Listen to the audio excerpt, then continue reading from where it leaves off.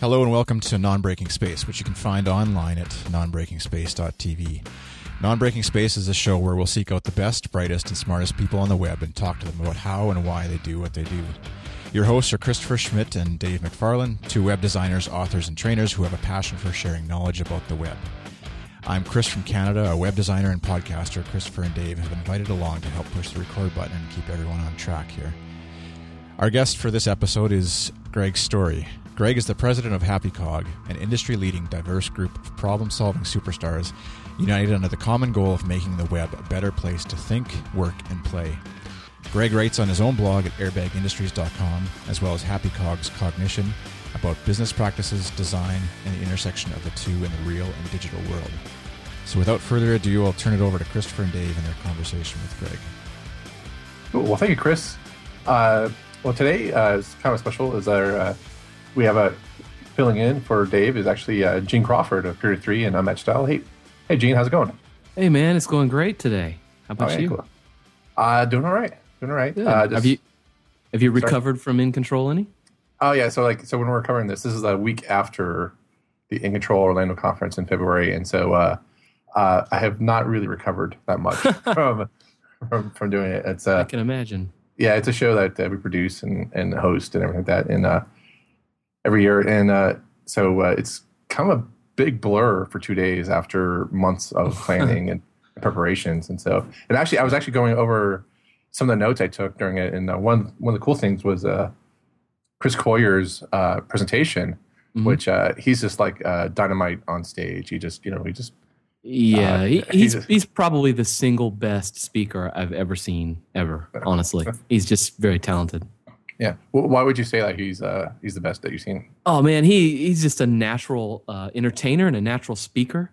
Mm-hmm. And he runs his site CSS Tricks, and if you listen to this, you've probably gone to his site, or if you've ever Googled needing any help with CSS, you've come across his site. But I mean, the guy he knows his stuff, but he's just so funny and so fun to be around, and he just projects that while he's talking. And I've never seen anybody quite able to do that like he does. Yeah, he's very down to earth, which is pretty awesome too. So yeah, and one of the cool things about our guest today, he's also very down to earth, and pretty much everyone I've ever met at the studio, Happy Cog Studios, is also down to earth, but also just very knowledgeable about what they do in their craft, and they love their craft. And so let's welcome to the stage, I guess you will, Greg Storey from Happy Cog. Hey guys. Hey man, how's it going? It's going good. Yeah, it's great to meet you, Greg. I've been following your site before you, I guess, teamed up with Happy Cog for a while now, and I've been wanting to talk to you. Well, that's cool. Thanks for having me on the show. Absolutely. Let's just get started. How did you get involved with the web and doing that? Like Gene, I've been following you for a long time, and I saw that you did your own blog and everything like that. But how'd you get to get started? Get started with the web. Like, what brought you to the web?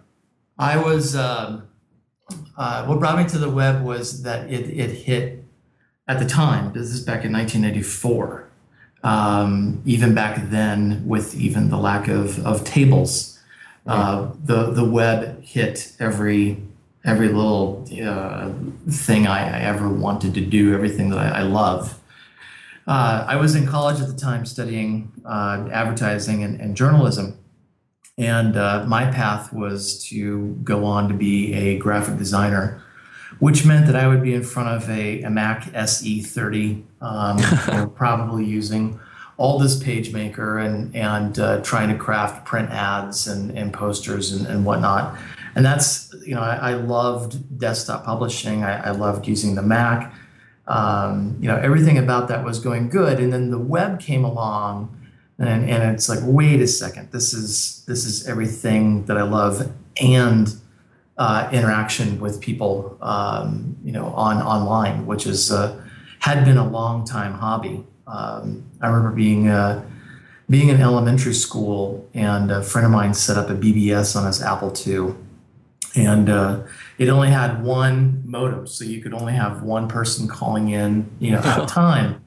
But the cool part, what was really cool is if you happened to be on the computer, which was acting like the the bulletin board. And if someone called in at that time, you could interact with them, over text chat. And ever since then, that interacting with people over computers has always been a nerd, big geek out thing for me. And so when the web came around in '94, because that's when it really started to start getting out of academia, it definitely had its roots, but that's when Wired magazine started publishing. What was it, every other month, or it was quarterly, then it went 6 months, 6 issues a month. And, it really started to gain traction. And that was, this is a platform for publishing, for interacting, and design. And it's all happening at once. That's what really got me involved. So funny enough, though, my first kind of project for the web actually had nothing to do with making a website. I was asked by the Ad Federation of Alaska, which is a small but still powerful group of advertising agencies that reside in Alaska and Hawaii. I was asked to introduce the internet to all of the CEOs, all the executives in advertising. Oof. And so I put together this presentation that just here's email, here's how it works, here's what it does, here's the web. And for a lot of those guys, it was the first time they had ever seen the internet. And this was back when there seemed to be kind of this I don't want to call it battle, but there was going to be the 500 channel cable box, because HDTV had this spectrum of broadcasting anything. We were going to have all these sub-genre topic channels, and there was a lot of discussion of, how do we do this? How do we even reach those audiences? What's advertising going to look like? There's just a lot of hubbub. And then you had the web, and which kind of further caused some potential problems in the discourse of, okay, well then what's the internet, and how is that going to work with 500 channel cable? And is there a competition? Do you have one or the other, or a hybrid? And so that's when the broadcasters and a lot of the advertisers realized they knew nothing about the internet, and I took them on a tour. My actual first website, and I played the role, didn't know it yet, but I played the role of information architect and designer. My first website was for a pro-ANWR, a pro drilling lobby group for ANWR. Mm-hmm. And a lot of Alaskans, have, this is like a touchy subject, but a lot of Alaskans are all for it. And not even thinking about politics at the time. I got into that project because a former lieutenant governor of Alaska came to me and said, I've heard you know the internet, I've heard you know design. Do you want to work on this project with me? And so the funny thing was, we built that website, just built what we thought it should be. There's no stakeholder interviews. There was no talking to. We didn't even have a client. Right. This guy's idea was, we're going to build a website, and then I'm going to go shop it around to all my big oil buddies, and we'll go sell it that way. It was like it was very bass backwards, and very counterintuitive to everything I wanted to do. But it was also, when you get this really weird chance of working with a former lieutenant governor, and to do this. So that was my first project was working on that website. How did you parlay something like that into starting up Airbag? That's a good question. So after that experience, I started doing some consulting. So I eventually took a class in 2000 in I want to say the spring, the fall of 95. Mm-hmm. They finally had a class on HTML, and I took that as part of graduating college, and so taught myself HTML, taught myself Photoshop 3. Not nice. CS3, Photoshop 3.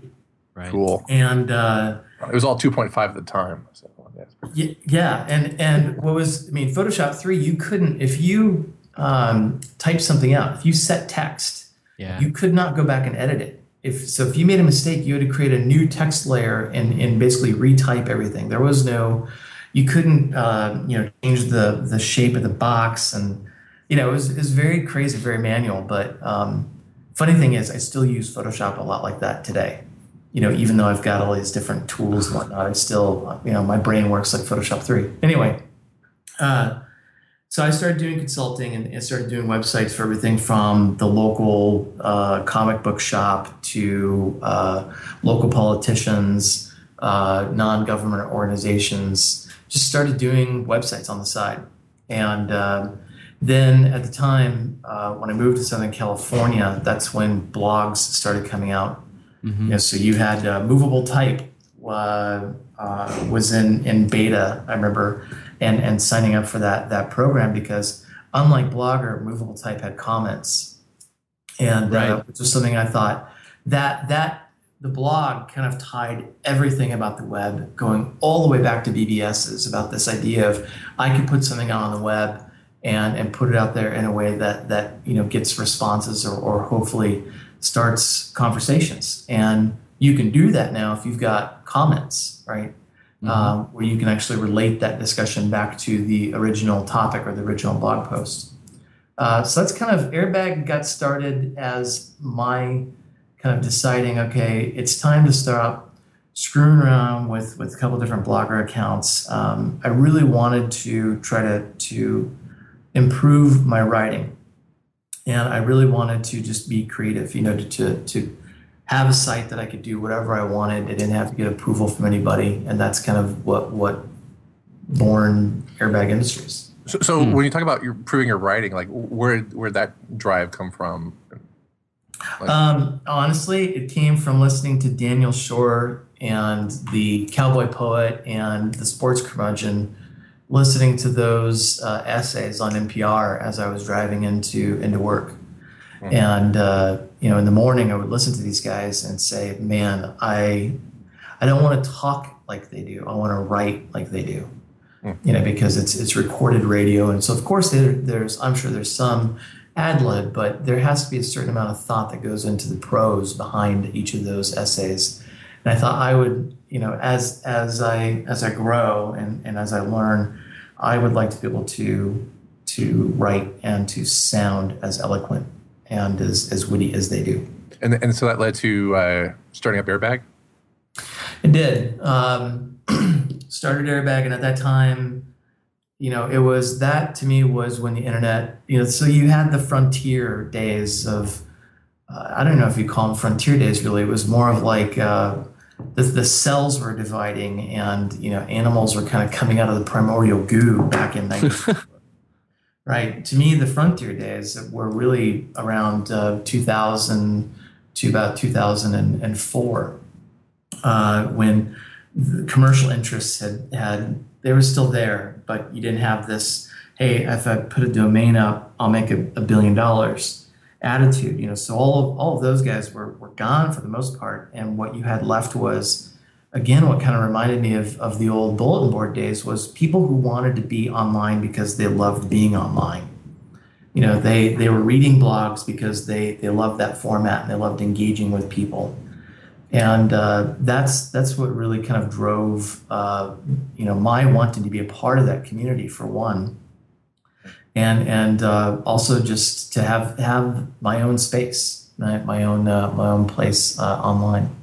And how, what's your reaction now? Thinking about it, I think also you said, I read in an interview somewhere that you wanted the Airbag to not look like every other blog as well. Was that initially initial design? The kind of design that you have now was that the initial design or? No, the initial design, I will try to go dig that up. The original design was actually based a lot off of Menetrot's blog, Day Late and $1 Short. Oh, yeah. And remember that? Yeah. Mena is a wonderful designer. I think I don't get to see a lot of her work these days, but I'm sure she's progressed and is even more of a fantastic designer than she was. But back in the day, the format of kind of how she was doing things really appealed to me. And so I took that as inspiration for the early layout. And then I kind of had my own own style, in terms of applying that to the graphic design of the site. The look you see now was my frustration with how I thought a lot of people had, and this was going now to 2004. So blogs had been around for about 2 or 3 years. And I felt a lot of people were just kind of, and this is okay now in hindsight, but at the time it really bugged me, that the people had just kind of stopped playing with the format, stopped trying to kind of come up with new ways or new ways to kind of to skin this type of site to create that experience. And so I played a lot with how can design live in a publication in a way that is not, here's my header, and here's my footer, and here's my sidebar, and just try to not so much come up with something new for the sake of coming up with something new, but I wanted to challenge myself of playing around with the space. And here's the funny thing is, I'm in Austin, Texas now. That design, that airbag that you see now, that was actually created in Texas, in Horseshoe Bay, which is not far outside of Austin, and it was done during the break between Christmas and New Year's. And I want to say that was done that would be done in 2003 because I published in 2004. So that's all to say. There's a lot of history with me and airbag in Texas. Wow. Well, you we're talking about the design, but and your design is awesome. But what was drawn me into airbag over the years is your writing. One of the things you said, we have some show notes here, but one of the things that you've said in a past interview is that something that bugs you is when people focus on that design more than what it reads like, what your content is like. Mm-hmm. How do you sort of just kind of deal with both at the same time? Well, it's interesting because there was that, one thing that was bugging me kind of led to the design, right? Which was, hey, let's see how you can bust the format out. And then what I started to see personally were a lot of young designers who were basically using their blog as a playground for design. Right. So you'd go there and there'd be a completely new design before there was ever a new blog post. Mm-hmm. And that's, I guess to some extent okay, but I didn't see that there was anything really productive, going on. It was more of like, I guess, just being bored. Mm-hmm. And, writing is, I guess, just like design, but I think for a lot of people, writing is a craft that you have to continue to evolve. You have to continue improving on. Even now, I'm not happy with some of my writing style, or even lack thereof. But that comes over time. That comes through practice. And I think too, just as if I'm trying to recall that quote, but something that was also bugging me too, was that a lot of blogs were just repurposing other people's content, and I don't mean that's totally changed now. It's blogs do not cite other blogs whatsoever. Where they just not at all. No, you can't just click a button to reblog someone's entire post either. That doesn't exist. No, I mean it's definitely gotten worse. But at the time, I saw a lot of people that were just saying, "Hey, I came across a blog post today. Here's either the entire blog post or here's a big chunk of it, with just I don't know, some kind of quick statement at the end, or it seemed like if you were going to add to the community, that everybody should be writing and trying to focus on that just as much as they were the design. I'm interested a lot in how you got involved with Happy Cog, how you took airbag or how that formed. Tell us a little bit about how you got involved that way. Well, so for the sake of your listeners who maybe don't have that linear path, in 2005, I started my own company, and it was actually Jeffrey Zeldman. Through a phone conversation with him, when I told him what I was doing, I was going out on my own. He said, "Well, you have to call it airbag. Everybody knows it was airbag." And at the time, he said, my greatest mistake was I called my company Happy Cog, and everybody knows Jeffrey Zeldman, but not as many people know about Happy Cog. And so, from his experience, I wasn't going to argue with that wisdom. And so I don't want to say I converted Airbag from a blog into a company, but it was mostly that I took that name and applied it to the company. Right. So you sort of like, from what I remember, you pretty much like, you still have the blog, you're writing front and center for Airbag, if I remember correctly. I could be wrong, but then right. but then you attach your portfolio and call for clients on top of that. Like that was you have to dig deeper than a normal like agency website for that. And I thought that was kind of it's very unique, in terms of having a web design shop website be that way. And I think it felt good that you stuck to your core for where Airbag was, and that so people just kind of like, it's almost like a filtering mechanism where people came to your website, saw the great content, saw the great design, and then said like, oh wow, like I probably want to work with this guy down the road. So I would be free to admit that that was intentional and it wasn't intentional. I would love to say that's exactly it. It was done on purpose to filter out people that we don't want to work with. But honestly, and I don't think I've ever talked much about this, but as much as Jeffrey was right about the using that name because that's how we were known. The funny thing is, more people know me as Airbag than they know Greg Storey. And for years at South by, I used to walk around and I had Airbag stickers created, and I would put the Airbag sticker over top of my name in my badge because nobody knew my name. Everybody knew that logo, that square red box with the A. And anyway, one of the consequences, for doing that, for having the company adopt the Airbag name, was that there was a long time struggle, this very deep conflict within me of, if I lose the blog, I lose my voice and I lose my identity.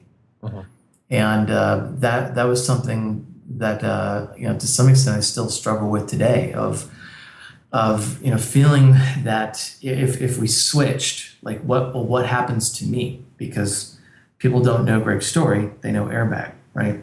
So again, I'd like to say that was all very clever and well thought out. That was really more of one guy's struggle of trying to adapt and build a business while also trying not to lose the identity that allowed me to do that in the first place. It was a very weird struggle. What type of clients were you getting, both, I guess, through the website, being called Airbag, and then versus, let's say, word of mouth type clients? How did that balance out for you? A lot of the work was through word of mouth.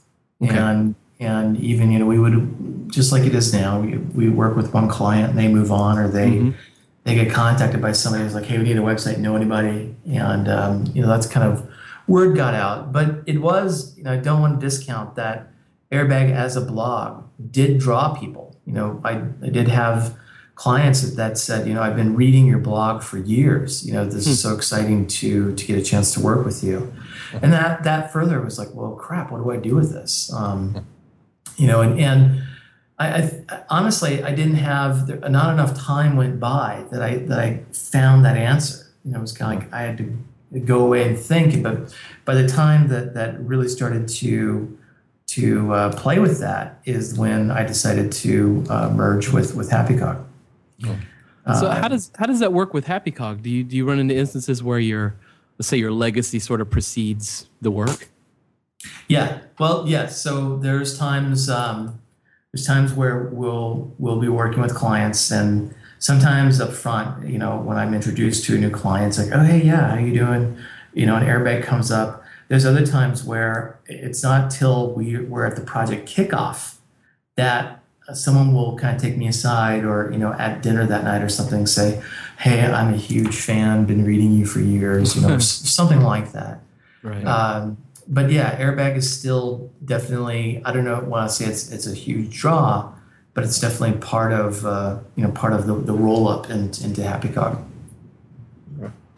Well, how did that work out for you? How are you liking that merger with Happy Cog? How did that come about?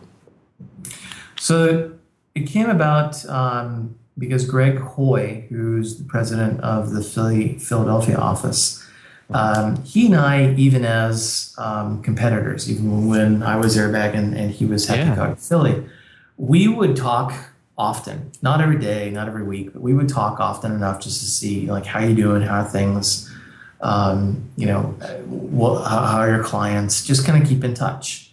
Right.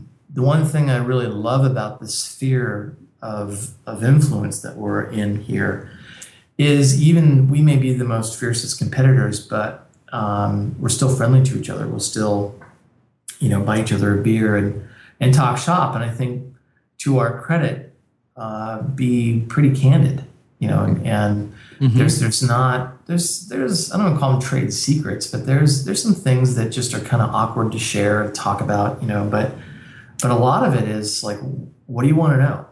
Let's talk. There's a lot of collaboration. I shouldn't say collaboration. There's just a lot of sharing. Right. Anyway, Greg and I developed a relationship and a rapport, and obviously I've known Zeldman for a very long time. He was the guy who really helped prod me to move me into starting my own shop. So it was kind of interesting to kind of see this kind of come a little bit full circle here. But it is, this has been great. Us becoming Happy Cog has been, I think, a really good business decision. It's been a really great learning experience. It hasn't been all rainbows and puppy dogs. Oh man, no unicorns either. But I mean, there's also another connection with Austin and Happy Cog and Airbag. Is that didn't the decision or the agreement come during South by Southwest? You're right. At Yeah. Austin. Yeah. Yeah, that was in 2009, March of 2009. Jeffrey said, Greg and I'd like to talk to you. And so we arranged a meeting at the concierge floor of the Hilton Hotel. The concierge floor has this kind of like what do you call it? A lounge that people on those floors are allowed to use for whatever purposes. And it's a rather large room with fantastic windows that face the south, and they have beverages available to you 24/7. Anyway, we had our meeting there, our discussion. I think it was a 2-hour talk, and basically said this is kind of what we're thinking, and where we get along really well, where we play together really well, and that's true. Airbag and Happy Cog always kind of stuck together at South by or wherever we were. And they said that they had an idea for expanding the Happy Cog brand out west, and they thought that the best way to do that was to merge with Airbag. So that's you're right. That's exactly. There's a lot of ties with Airbag, Happy Cog, and Austin, and that was a good moment. So you just moved to Austin from where you were before. We were in the Bay Area for a couple of years, and Austin has always been a place that I felt would be a good place to have a business. Kind of keeping tabs on what was going here in this, I don't want to call it this market, just this city. I would love to do work in the city, but I don't know, we don't have any huge plans or whatnot to go after local work. But I just felt it was a really great place where you got the best of a lot of worlds. And at the same time, because of the cost of living and the weather, it made a good place to foster a company, especially a growing company. Right. Yeah, I moved here a couple of years ago, and I thought, like, when I went to South by, like, in the early 2000s, I was like, I always thought, like, I'm only here for a few days, but I wondered what it would be like to just live here when it's not crazy with geeks on spring break. And now that I'm here, it's just it's really just a nice. There's so much talent here from our industry. There's so much cross pollination of other industries as well, and the weather is great. Yeah, there's still a little bit of a startup atmosphere, which I think is always great to have here. People are still motivated, but I think they take themselves less seriously than other cities, which I find very refreshing and welcoming. Yeah. That's a good thing. Yeah, and but people are still earnest and working hard and doing a great job, and I feel like it's just a really nice place to be if you want to working in the industry. So there's a lot of good people here. Like, if you've been to, we've hosted a couple, or I should say sponsored a couple of Dribble meetups now. And, the designers and the developers that come out for that, they're generally people you want to hang out with. The first words out of their mouth aren't about, I don't know, the startup that they're in and who you work for. It's not. I've been to events in other cities that just feel like you're constantly being scanned for your worth. Not what you know, not, let's not talk about last night's episode of Downton Abbey. It's who do you work for, what do you do, and how can I leverage you to make gains for myself or my startup or something like that. Right. And I think too that there's a lot of people who want to live in a tech-heavy space, with a lot of great people, a lot of really great events and whatnot going on, but they don't want to move to the coast. Right. If you take a look at communication arts, and I think print magazine, maybe not CA as much anymore, but both of them used to do these design showcases for the middle of the country. They would specifically say, here's what's going on in Minnesota and in Iowa and in Ohio, Michigan, even Indiana, and they would showcase, Oklahoma, Austin, or Texas. They'd go out of their way to say, like, this is what's happening in the middle of the country. And if you studied design enough, you saw that's like, wait a second, not only is there just as good a design going on, but I'd say that in a lot of ways, the type of design, like the style and the aesthetic and whatnot, it always appealed to me much, much more than anything what was happening on the coasts. And I think that still continues to this day. Yeah. I mean, it's I was part of the AIGA board in Cincinnati actually when I lived there, and went to the AIGA I guess national retreat that they would have, and there'd be showcases of everyone's talent, like everyone's like showpieces that they did, from T-shirts to print pieces to whatever. I mean, and you just get surprised by like how big AIG is, they're just the reach of how many cities they're in, but just the talent that they put into every piece and just the outrageous stuff that's part of the membership. And membership in AIGA are like professionals working, in design, and so it's just there's design everywhere, not just on the coast. So I think it's speaks well because of Happy Cog wanting to merge with Airbag, because I've always been a big fan of the Airbag work that you guys did, and like one of them was when you guys had a chance to do the Sundance Festival website. Yes, and that was like probably like when I saw that was just an awesome website, and that was like before Ping 24. That was before like CSS3, and I wish I had a sample of it right now, but it was just just an awesome website, and a lot of the work that you guys did is just phenomenal, and highly well executed websites out there. So I think it makes perfect sense that Happy Cog would be interested in merging with you guys. So, and that's it. We had, I'd say that just as, like I said, was saying, just as we would play together really well, I think we had expectations of not so say each other, but ourselves, of not trying to.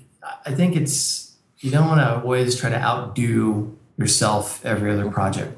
Right. But I think along the way where you can improve the quality and improve the execution and improve the success, you ought to take that foot forward and just make sure that you don't slide back.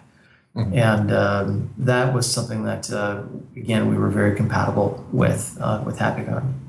Okay. So my question now is like, so you have these three, I guess, interagencies. You have Philly, you have New York, and then Austin. Do you guys still compete with each other, or do you guys on projects, or do you? No. Or do you just, is this just Happy Cog and you go out and? It's a good question. So we don't compete against each other. from the very start, it has been, if we get a project because it comes in through our name, then we go ahead and take on that lead and run with it. Otherwise, we share the kind of the channel or the pipeline of leads that come in just through Happy Cog. And we've played around with a couple different ways to handle that. And a lot of times it's been, whatever studio needs work. That's one way we would determine kind of where a lead goes and or region. It doesn't make sense for us to say, take lead or completely flip a site that's in Philadelphia. That'd be dumb. Right. But region can play into that, and also just interest. One of the interesting kind of things about our family is that there's a pretty diverse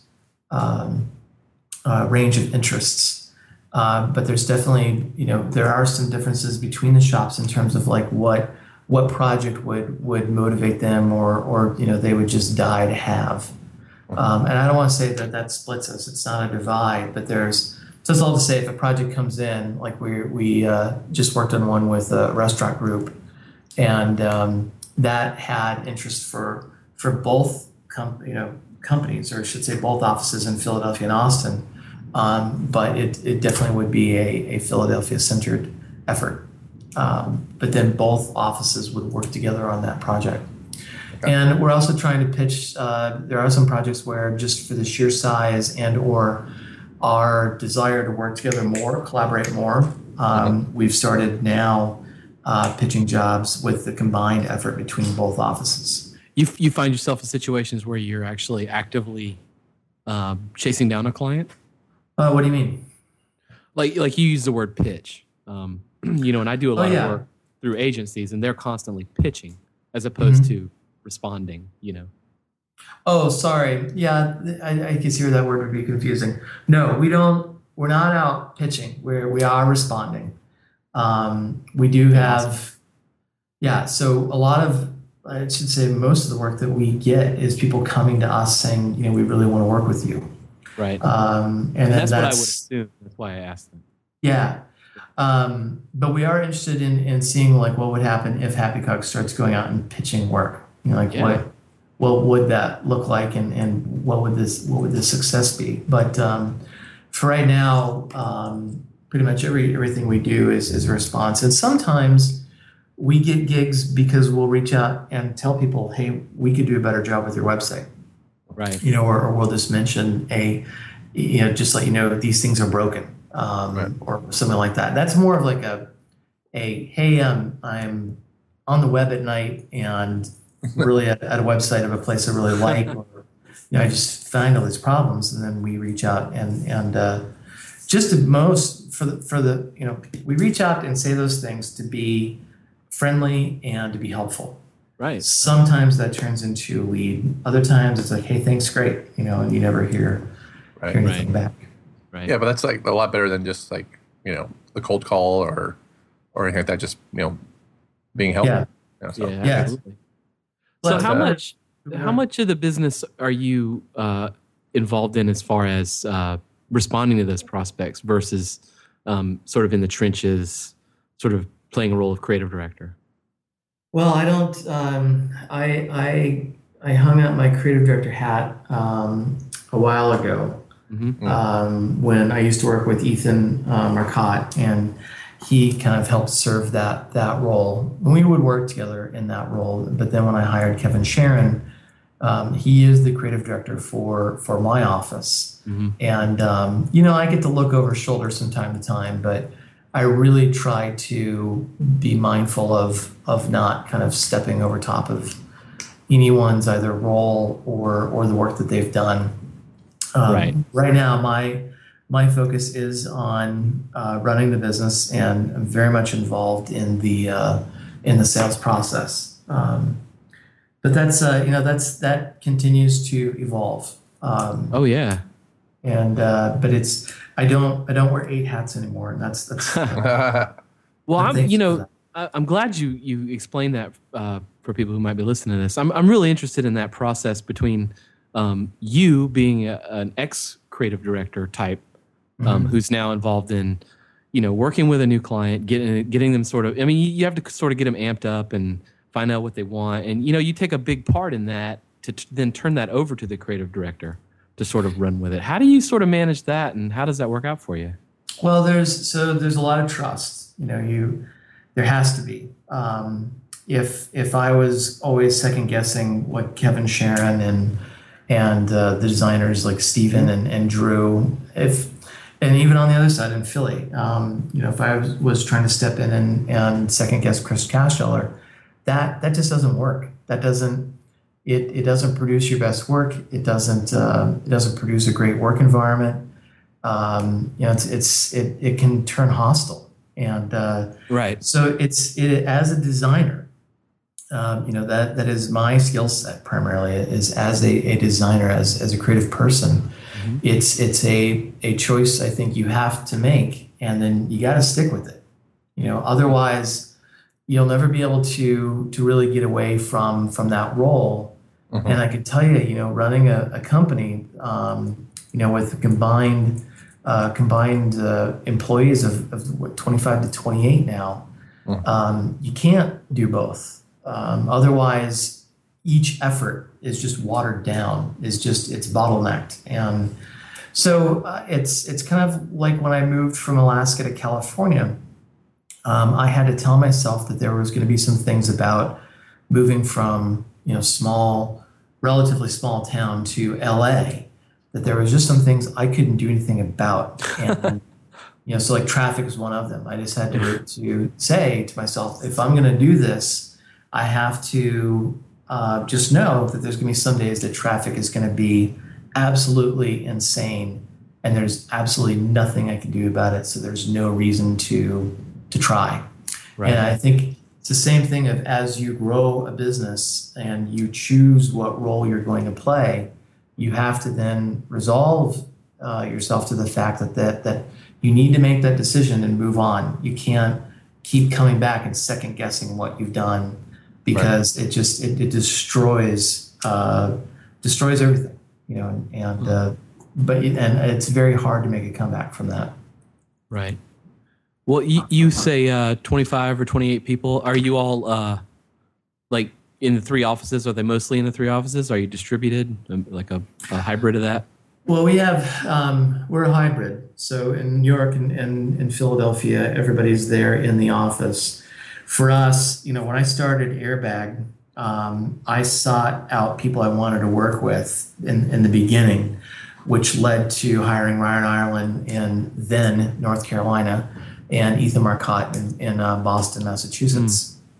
And as I saw that things were growing, I made an effort to try to hire as many local people as possible. But we still found ourselves needing to hire some people that weren't, near us. So for about a year and a half, we had a director of UX who was living and working in Chicago area. Now that we've moved to Austin, though, there is definitely an emphasis and an interest in trying to get as many people over here as possible. Just because I think there comes a point where you can continue working virtually, but in client services, as you grow, it becomes almost impossible because of the collaboration and the type of collaboration that you need, especially when you're running a shop with basically an org chart, a tiered system. You have to have people in the same room, or at least the same building, so that they can have those ad hoc discussions, and they tend to be more productive when you're on site. Yeah, I would agree. And you have to ensure that they're all friends and stuff, outside of being in an office, and that's something that you can't really. It just has to happen, I guess. You do. I'd say that we get along, but there's not an emphasis on us all being friends. I don't know that everybody in Happy Cog would consider everybody else in Happy Cog a friend. Okay. But at the same time, there are several people who do really get along. They do hang out on the weekends. But overall, as a company, we do get along well enough and respect each other well enough that, happy hour is very much a Happy Cog activity. Okay. We don't have anybody who hates anybody, or we don't have Sure. we don't have any bad politics, or there's not people trying to undermine the other. Right. There's a lot of respect within the company for each other. But I don't think it's important that everybody, especially in a small company, has to be friends. I think it's important and vital that everybody respect one another and what they're doing. That's a great differentiation. I'm glad you said that. Yeah. So how did you, they would have to be if you could convince them all to rebuild the Happy Cog site in a week. How did you guys come up with doing that? Well, trying to redesign, Greg Coy wrote about this and did a really good job, but trying to redesign a website that's more than 5 years old has always been something we've all wanted to do, but day jobs kind of got in the way, and it became I don't want to call it an impossible task, but something that just kept getting put on the back burner, because every time that we would go try to do this, we ran into problems with communication, or just not liking what was like the creative work that was going on, or the direction, or it just felt better to keep hitting the pause button, or in this case maybe the snooze button, and instead of trying to force the issue. Right? It was while I believe the website was somewhat of a detriment to our commercial success, it wasn't causing us to lose work. So we just kind of kept going and trying to improve what was there, but that was still frustrating. And so, what would you say would be a negative of the old site that was why wouldn't cause you to lose work, or what things would you wanted to have in it, or like what needed to be part of it?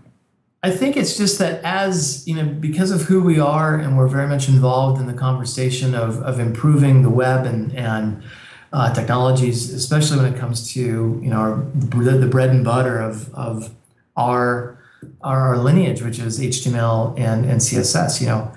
As the world and even our own client work is evolving into things like responsive design and doing all the cool things that CSS3 and HTML5 and JavaScript allows to do now. Right. You look back and you're like, why are you still rolling up your jeans and sporting a mullet, which is kind of what it was starting to feel like, and it's like our own backyard, or whatever analogy or metaphor you want to use. Our own site was not reflecting what we were preaching and saying clients really need to adhere to. Right. And so it just started to feel really awkward, where you sell a project that has a really fantastic responsive design, and then yet the website you're using to try to showcase that work is I don't want to call it the exact opposite, but it's old. Right. I think that's kind of where the negative was coming from. Okay.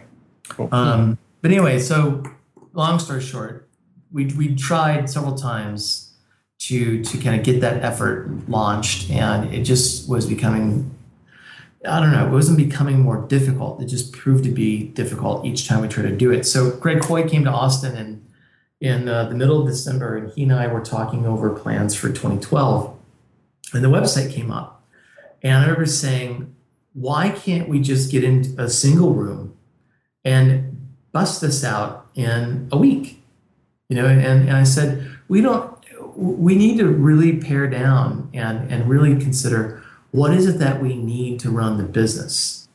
So not what do we need to be a website showcase, or the popular web design of the week, or whatever that is. What do we have a business to run? What does our business need? Let's consider that. That's then our core, our foundation. Let's knock that out in a week, and then continue to add to or to revise, whatever, make better from here till the end, till whatever. And it was I don't want to call it, I guess it was a risk. It was a risk in that we might not succeed. So we would have gone to all that effort, all that money, because some of us went to Philadelphia and we stayed in hotels, and And so it was something we had to agree to and agree to absorb the expense and also block out time. So for that week, we, for the most part, nobody was doing client work. No one was really getting paid, if you want to, as it were. And so Greg said, yeah, let's do it. And we got back from Christmas break. Actually, before then, we kind of let people know that there was going to be a week in the new year that they were going to be working on something different. And then when we came back from Christmas break, that's when we said, here's what it is. And then started that process of doing what we could to kind of help prepare so that when we got to Philly and we got in that small room, we were hitting the ground running, actually producing work. Oh, yeah. So, and I know you've written about it and on the Cognition blog for the Happy Cog website, and you said it wasn't going to be the paraphrasing, but it wasn't the end all be all of the website. You guys will still be working on it as you go on, but I guess since you launched it and everything like that, do you feel like it was what you set out to do? That you paid the price, that you paid employees, the hotel room, and everything like that. Was you think it's worth it? Do you feel like you had that foundation now? Oh yeah, and as I wrote in Cognition, it's not just a foundation of a website, but this is now kind of a new foundation of how I'd say that the shift of what we're doing has refocused to in our case for our business, the website needs to support our sales effort. And so we really went into this project with that lens. And so now, we have, I'd say, a better purpose for having a website. It was a chance for us to, as a unified group, collaborate very closely, like elbow to elbow closely. And I'd say that the respect that we have for each other has just grown. I'd say that there's a lot of good came from being able to work together and being forced to get something done in a week. I'd say just as what we created is a fantastic start to what we need to represent ourselves, our work, and to not only support our sales effort, but I'd say eventually we still have Cognition, we still have plans to even branch out and to grow those areas that are places where we interact with the community, and hopefully the community interacts with us. I don't want to make it sound like we did this all for money. It's not that, because that's not who Happy Cog is. Yeah. But say just in terms of what does the website need to do for what we do? You're seeing the bare bones. Now you're going to see things like, what do we need to do to converse with our different audience types, and how can we not talk to but talk with those people, right. And how can we continue to be the resource that I think that we're known for being? How can we even improve that? And so I'd say that's where you're going to see incremental changes over time, not just to the website, but things like this morning I was working on our email newsletter that I know of Happy Cog's never had one. And it seems like such an obvious thing to have for a business that we're in, but right. we never did. So we're going to try it and see what happens. Yeah, well, I found it really interesting because we started talking out about how you got involved with web based off that BBS, that whole talking one-on-one with someone, and so now it's still core to what you want to reach out with Happy Cog and with a new update, and actually you get that platform, or not platform, but I guess the vehicle for, I don't know, whatever metaphor you want, but to get that dialogue and communication started up again, not started up again, but continued and easier to maintain. Yeah, well, dialogue and I don't want to say talking, conversing is definitely something I think a lot of us enjoy. That's I think part of why happy hour is such a happy thing for us is we love to have a beer and talk shop or whatever, talk sports, talk Downton Abbey, whatever it is. But There is definitely, I'd say, a company-wide, for the most part, a company-wide pleasure in talking with others and sharing and learning. That is very much the core of our culture. Cool. Well, I think that's a great way to wrap up the interview. So, I agree. Okay. Cool. Awesome. Well, thank you so much for spending some time with us today. Sure. It was fun. I'd do it again. Thanks for having me. Cool. Awesome. How can people reach out to you on the Twitters and the web? And On Twitter, I am at Brilliant Crank. But if you go to Airbag Industries, which I am starting to update more and more often, you can find me there. You can also email me at story@happycog.com. awesome. Okay. Well, thank you so much. All right. Thanks, guys. Thank you.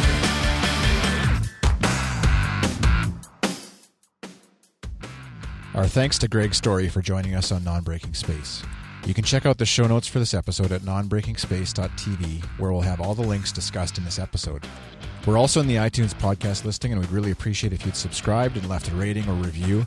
It helps us spread the word about the Non-Breaking Space show.